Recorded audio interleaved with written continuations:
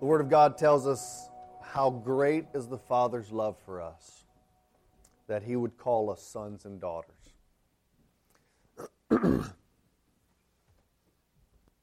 Contemplate just for a moment the greatness of the Father's love.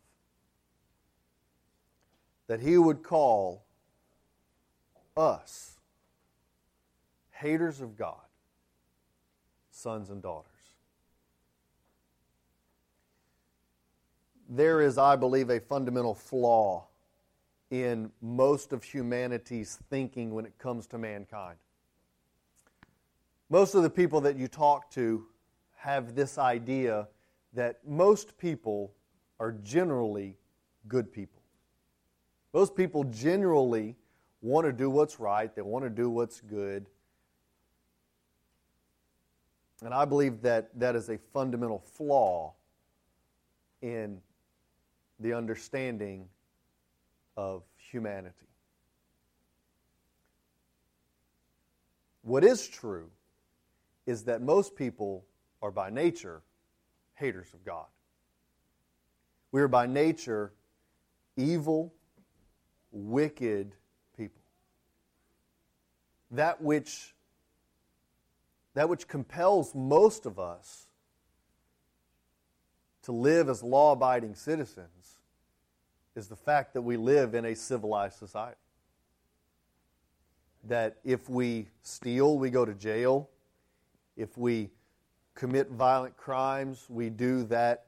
We will consequently be punished by the law or by retribution. But the Scripture tells us that we are by nature sinners. We're by nature selfish. We're by nature depraved.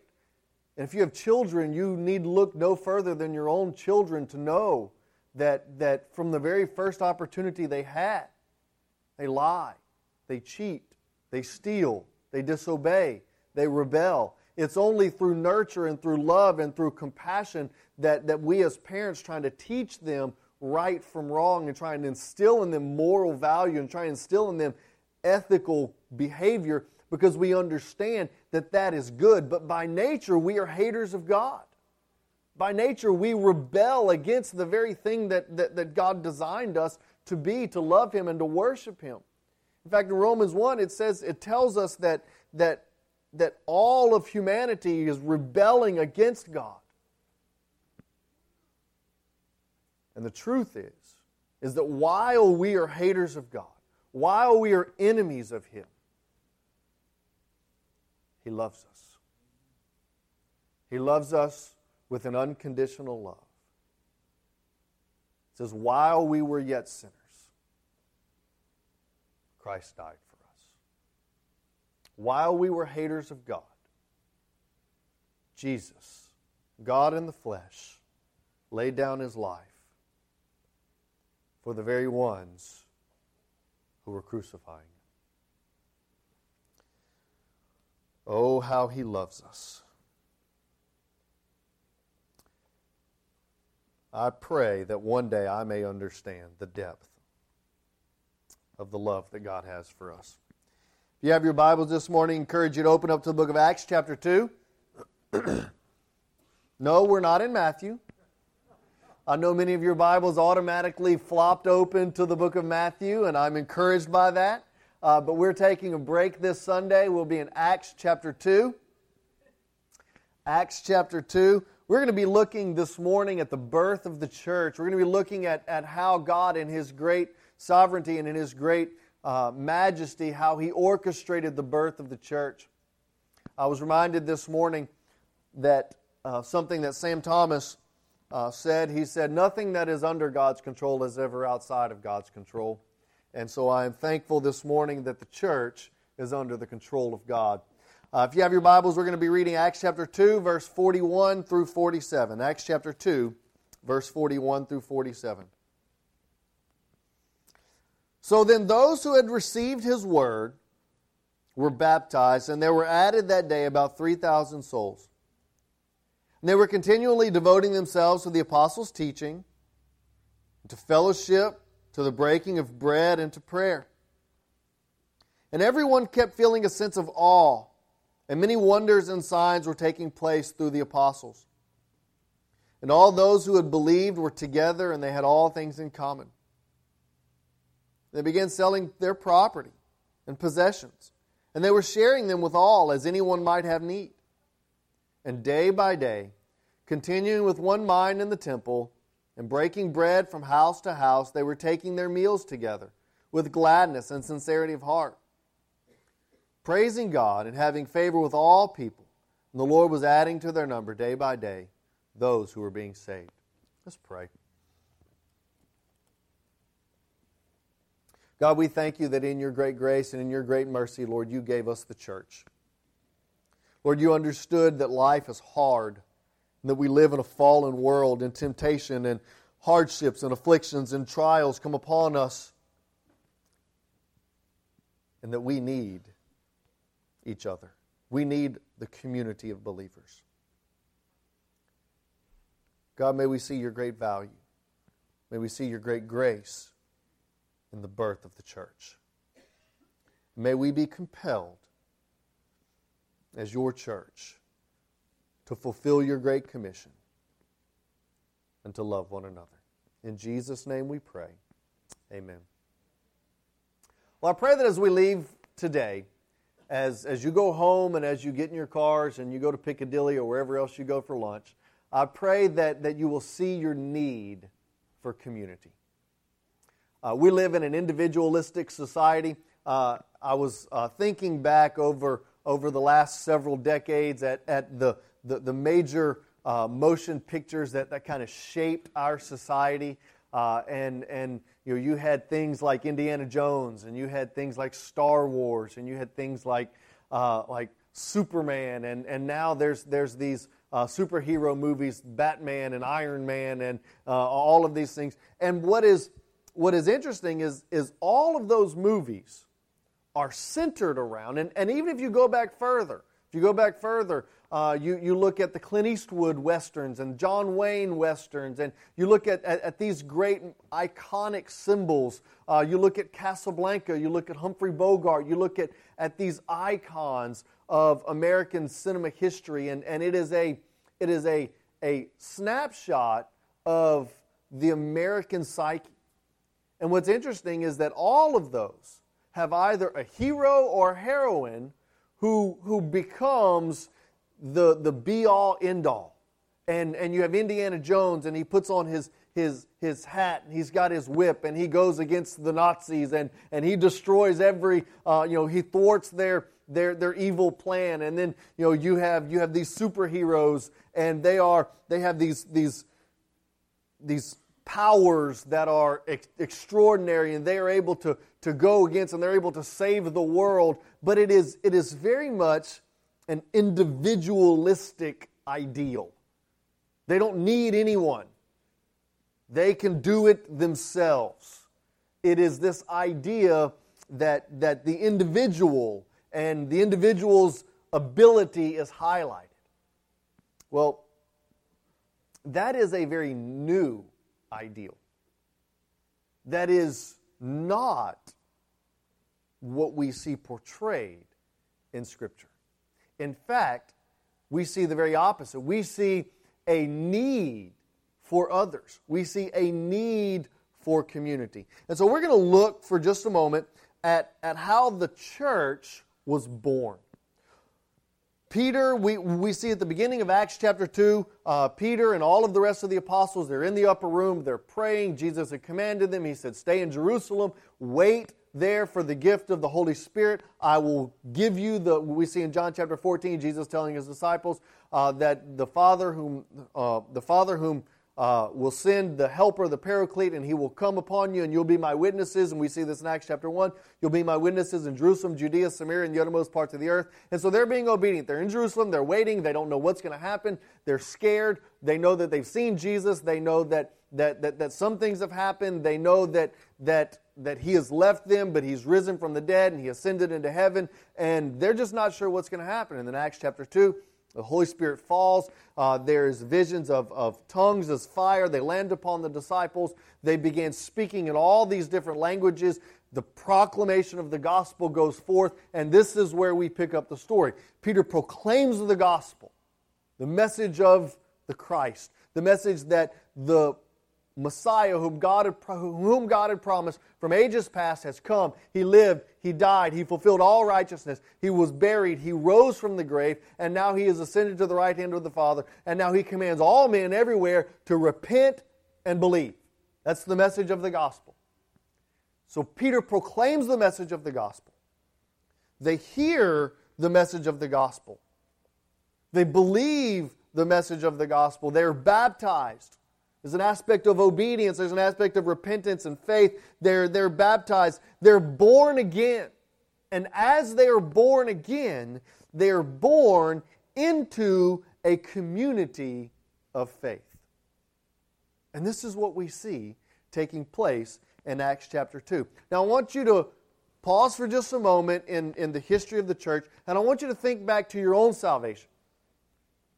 Understand that God is a sovereign God, that God created all things according to His purpose and His pleasure, that there's not a tree that falls off of a leaf, that there's not a leaf that falls off of a tree and hits the ground, there's not a raindrop that falls out of the sky without the preordination, the foreordination of God, because God is in control of all things.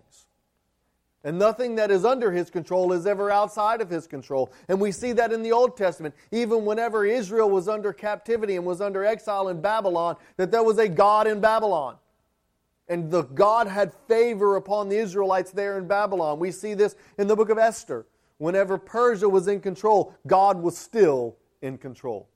And that God had a purpose and had a plan. And so anything and everything that is under God's control is never outside of God's control. And since we understand that everything is under God's control, nothing is outside of God's control.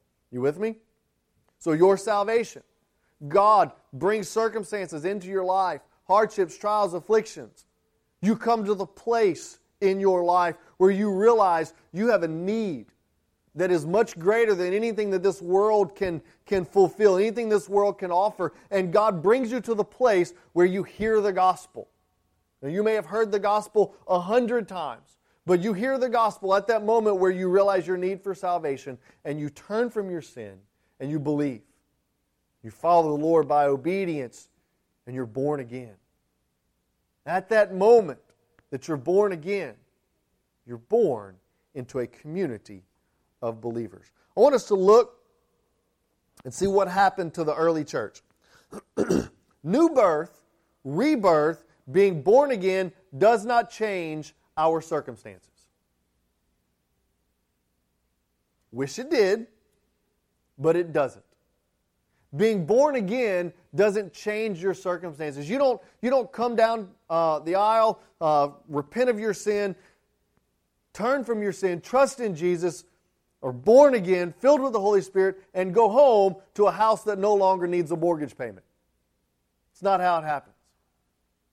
You don't all of a sudden go to work with a new set of people who no longer are mean to you or no longer are belittling to you, or you don't go back to your classmates who no longer are unkind and no longer hateful.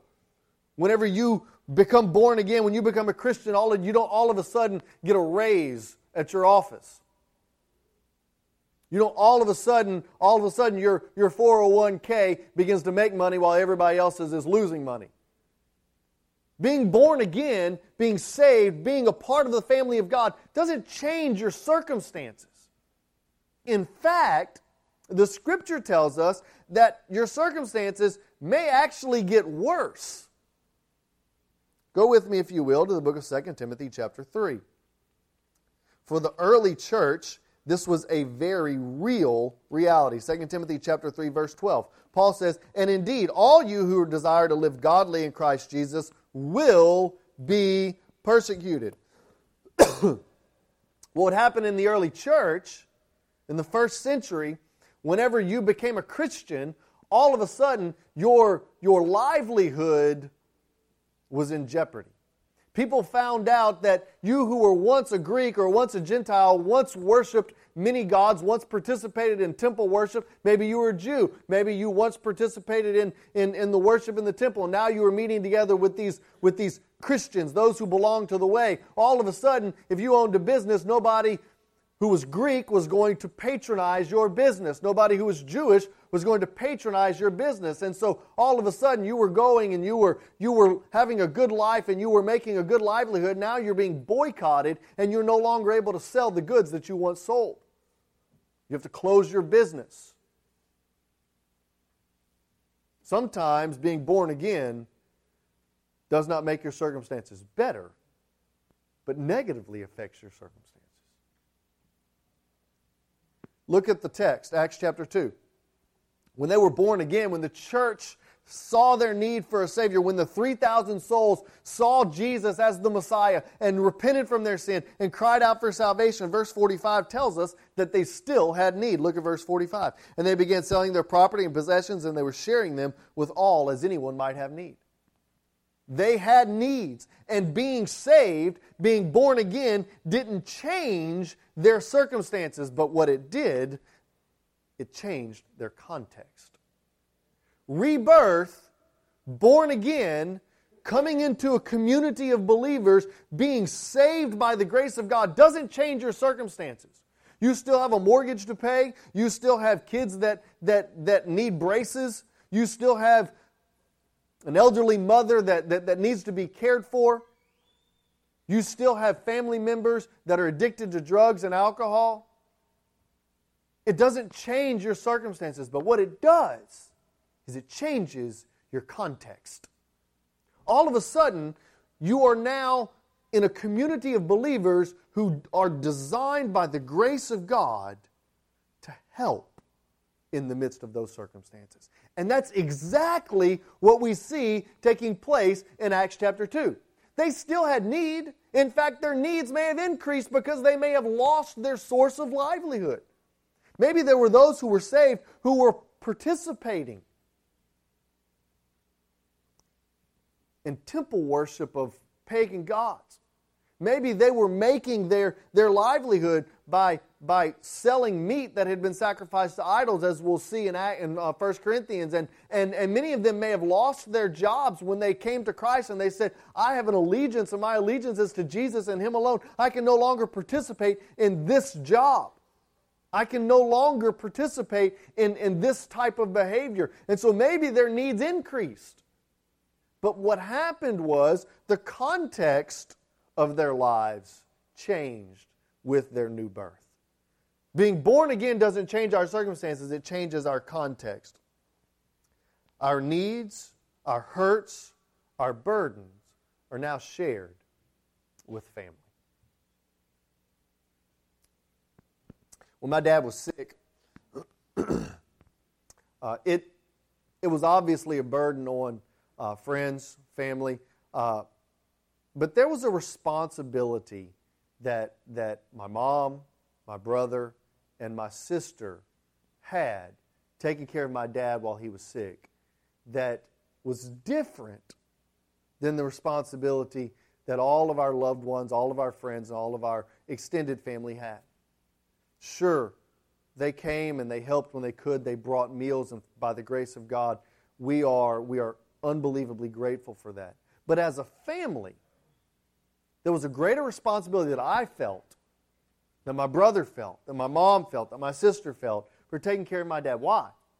Because we're family, right? Because we were his children, she was his spouse, and as he was in the hospital, we were the ones that spent the night in the hospital. We were the ones that stayed up with him all night, and while we had friends that we could call and loved ones that we could call that would come and sit while we ran to go get a haircut, or while we ran to go to the grocery store, it was my brother and my mom and my sister and myself that spent the night in the hospital, that stayed overnight, that carried the weight of the burden. I want us to listen to the gospel. I want us to listen to the message of the gospel in Galatians chapter 6.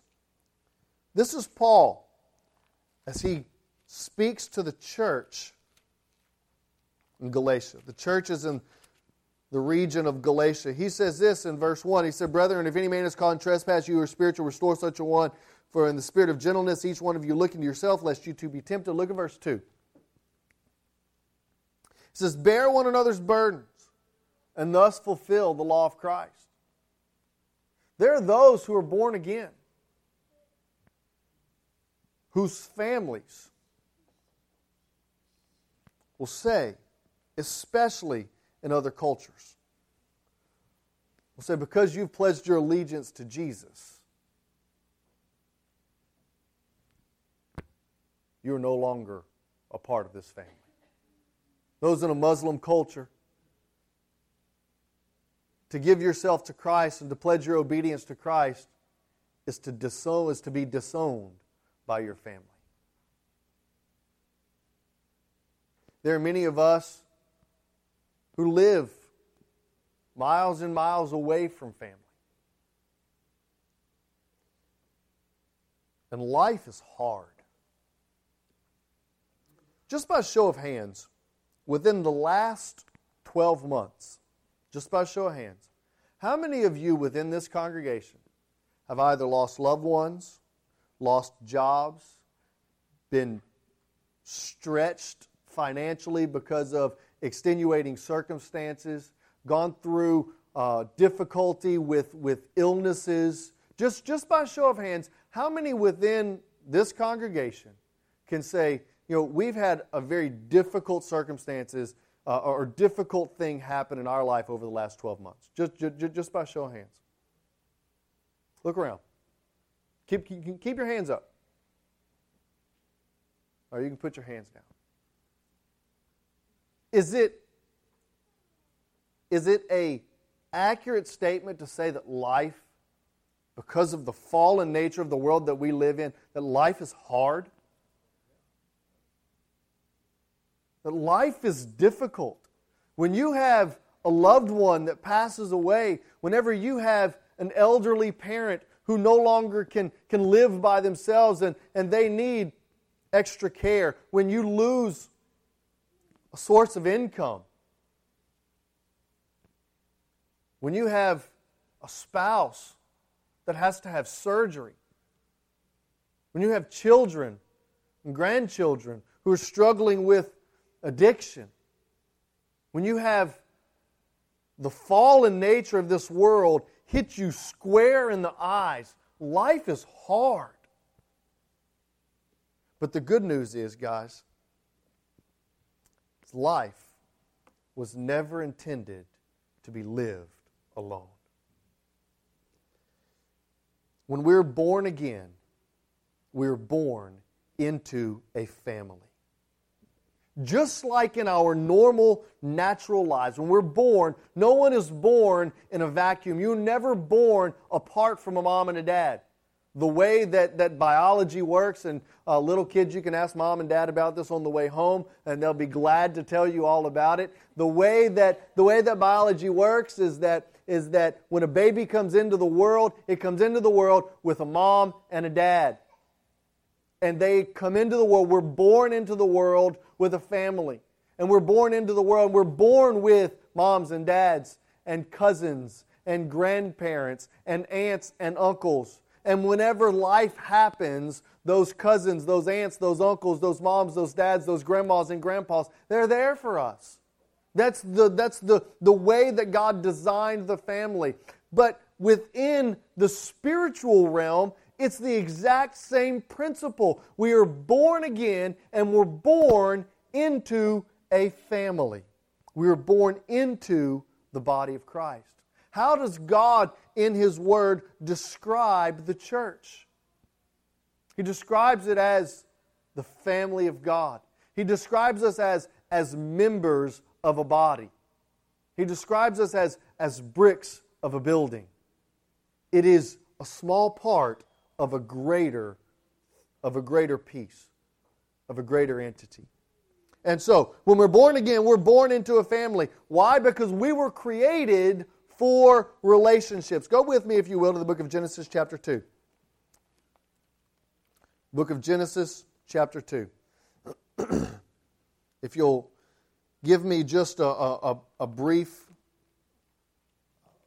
moment where I can expound. Genesis chapter 2, we see God creating the world. He creates the world, the Scripture tells us, in 6 days He creates, on the seventh day He rests. And Genesis chapter 2 is kind of a expounding upon Genesis chapter 1. Genesis chapter 1 kind of tells us the nuts and the bolts. On the first day He did this, second day He did this, third day He did this.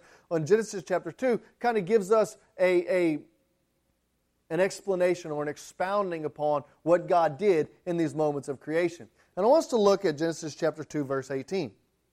Genesis chapter 2, verse 18, he says this, "Then the Lord God said, 'It is not good for man to be alone. I will make him a helper suitable for him.'" I want us to understand that God created, and He created in a sinless environment. Sin does not enter the world, sin does not enter creation until Genesis chapter 3. And after everything that God created the light, God created the heavens, God created the earth, God created everything, He said it is good. After everything that God did, He said it is good. This is the very first time in all of creation God said that it is not good. And what did He say it is not good?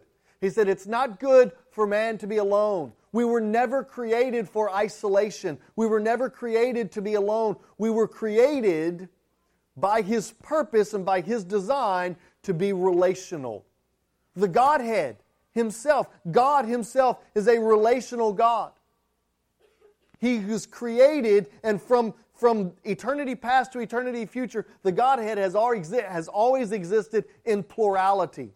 God the Father, God the Son, God the Spirit, and they were in perfect union and perfect relationship with each other. And they will always be in perfect union, perfect relationship with each other. God the Father, God the Son, God the Spirit. God is a relational God. And in a similar fashion, He said, "Let us make man in our image." How? One of those images, one of those things is relational. That He designed us to be relational. Whenever man was alone in the garden, and there were all these animals, God said for the very first time, it's not good for man to be alone. And therefore, God created woman. We were created to enjoy first and foremost relationship with God, and secondly, relationship with others. So how does this look in the early church? Well, I'm going to give you just a couple brief snapshots. Acts chapter 16, Paul goes to the church, or goes to a city called Philippi. He asks around, he says, "Hey, where do all the Jews meet?" Because it was Paul's custom to go first to the Jew and then to the Gentile. He said, "Where do all the Jews meet?" He said, "Well, there's not a whole lot of them here, but they meet outside the city at this little place, and they meet they meet on the Sabbath day and they pray." So Paul makes his way outside the city, and he finds a group of women, and he begins to share with them the good news of the gospel, and they believe. And then this woman named Lydia, she says, "Paul, come into my house. Teach my family what you've just taught me about the Messiah." And what we see happen is the body of Christ, the church at Philippi, is born. Where? In the house of Lydia. Paul then goes to Macedonia, to a city of Thessalonica, goes to the temple, begins to preach the gospel, goes to the Jewish temple, begins to preach the gospel, tell them how Jesus is the Messiah, how Jesus is the fulfillment of all Scripture. And there are some there who believe. And then they're kicked out of the temple. And then a man named Jason comes to Paul and says, "Hey, come to my house. Come teach these things to my family." And the church at Thessalonica is born. Where? In the house of Jason. And then we see Priscilla and Aquila hear the message of the gospel in Antioch. And they come and they believe. And they encourage Paul. They say, "Come to my house. Teach my family these things." The church at Antioch is born. Where? In the house of Priscilla and Aquila. And Acts chapter 2 tells us that what happened there in Jerusalem, that the people of God, the people who were saved, who were born again, that they began meeting where? In the homes. And they were devoting themselves to the teachings of the apostles, to prayer, to the Lord's Supper, to the breaking of bread. And the Scripture also tells us that they were eating meals together, and that they were spending time together, they were fellowshipping together. Now, I want us to understand that in the New Testament that there are descriptive passages and there are prescriptive passages. There are passages that describe what happened, and there are passages that tell us what ought to happen.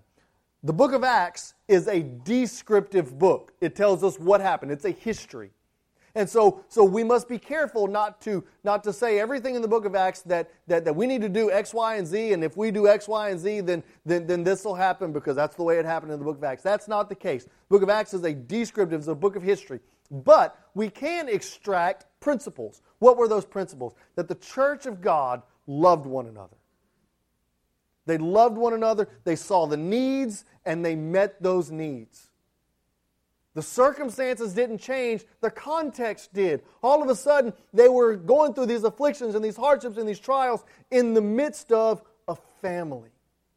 And they met together, and they shared meals together, and they prayed together, and they studied together.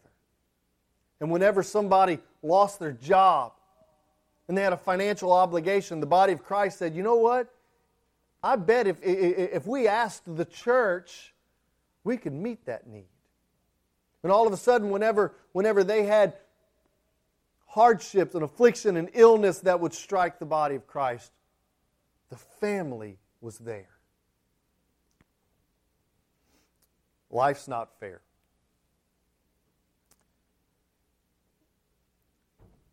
Whenever my children were growing up and are growing up, I hear this at least a dozen times a day.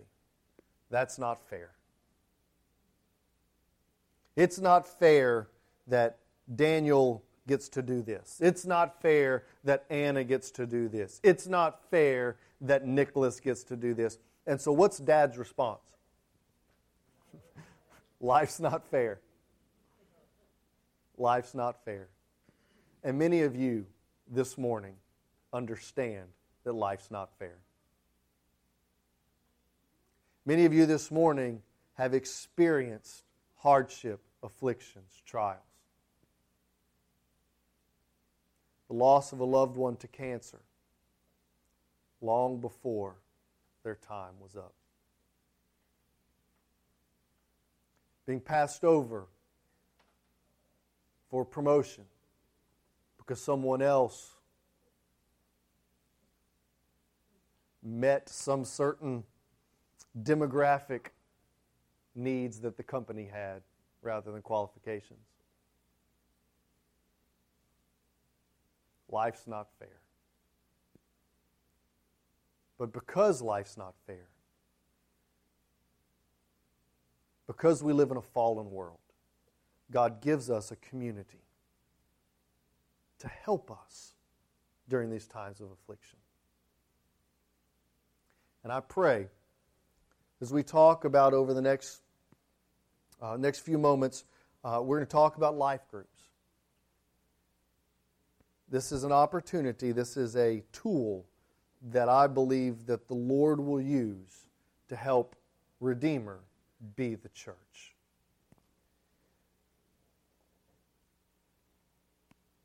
Well, this morning there may be someone here who knows that life isn't fair, and they realize their need for community. But before you can become a part of the body of Christ, you must first realize your need for a Savior. The church cannot save you from sin. The church cannot pay the debt of sin that you owe. The Scripture tells us that all of us have sinned and fallen short of the glory of God. And while the church is God's designed means and method of the Great Commission, it is Jesus who is God's design and means for salvation. Becoming a member of the church doesn't save you from hell. Trusting in Jesus and Him alone is the only thing that saves us from an eternity in a Christless hell. Let's pray. God, there are those here this morning who need to trust Jesus. They need to be born again. They need to be redeemed and saved. If that's you this morning, I want to invite you to come. to turn from your sin and trust and rest solely in Jesus and in His name, in His death, His burial, His resurrection. If that's you, I want to invite you to come. Maybe there are those here this morning who are feeling the Holy Spirit drawing them to be a part, to be a member here at Redeemer. If that's you, I'll invite you to come. Maybe there's someone here this morning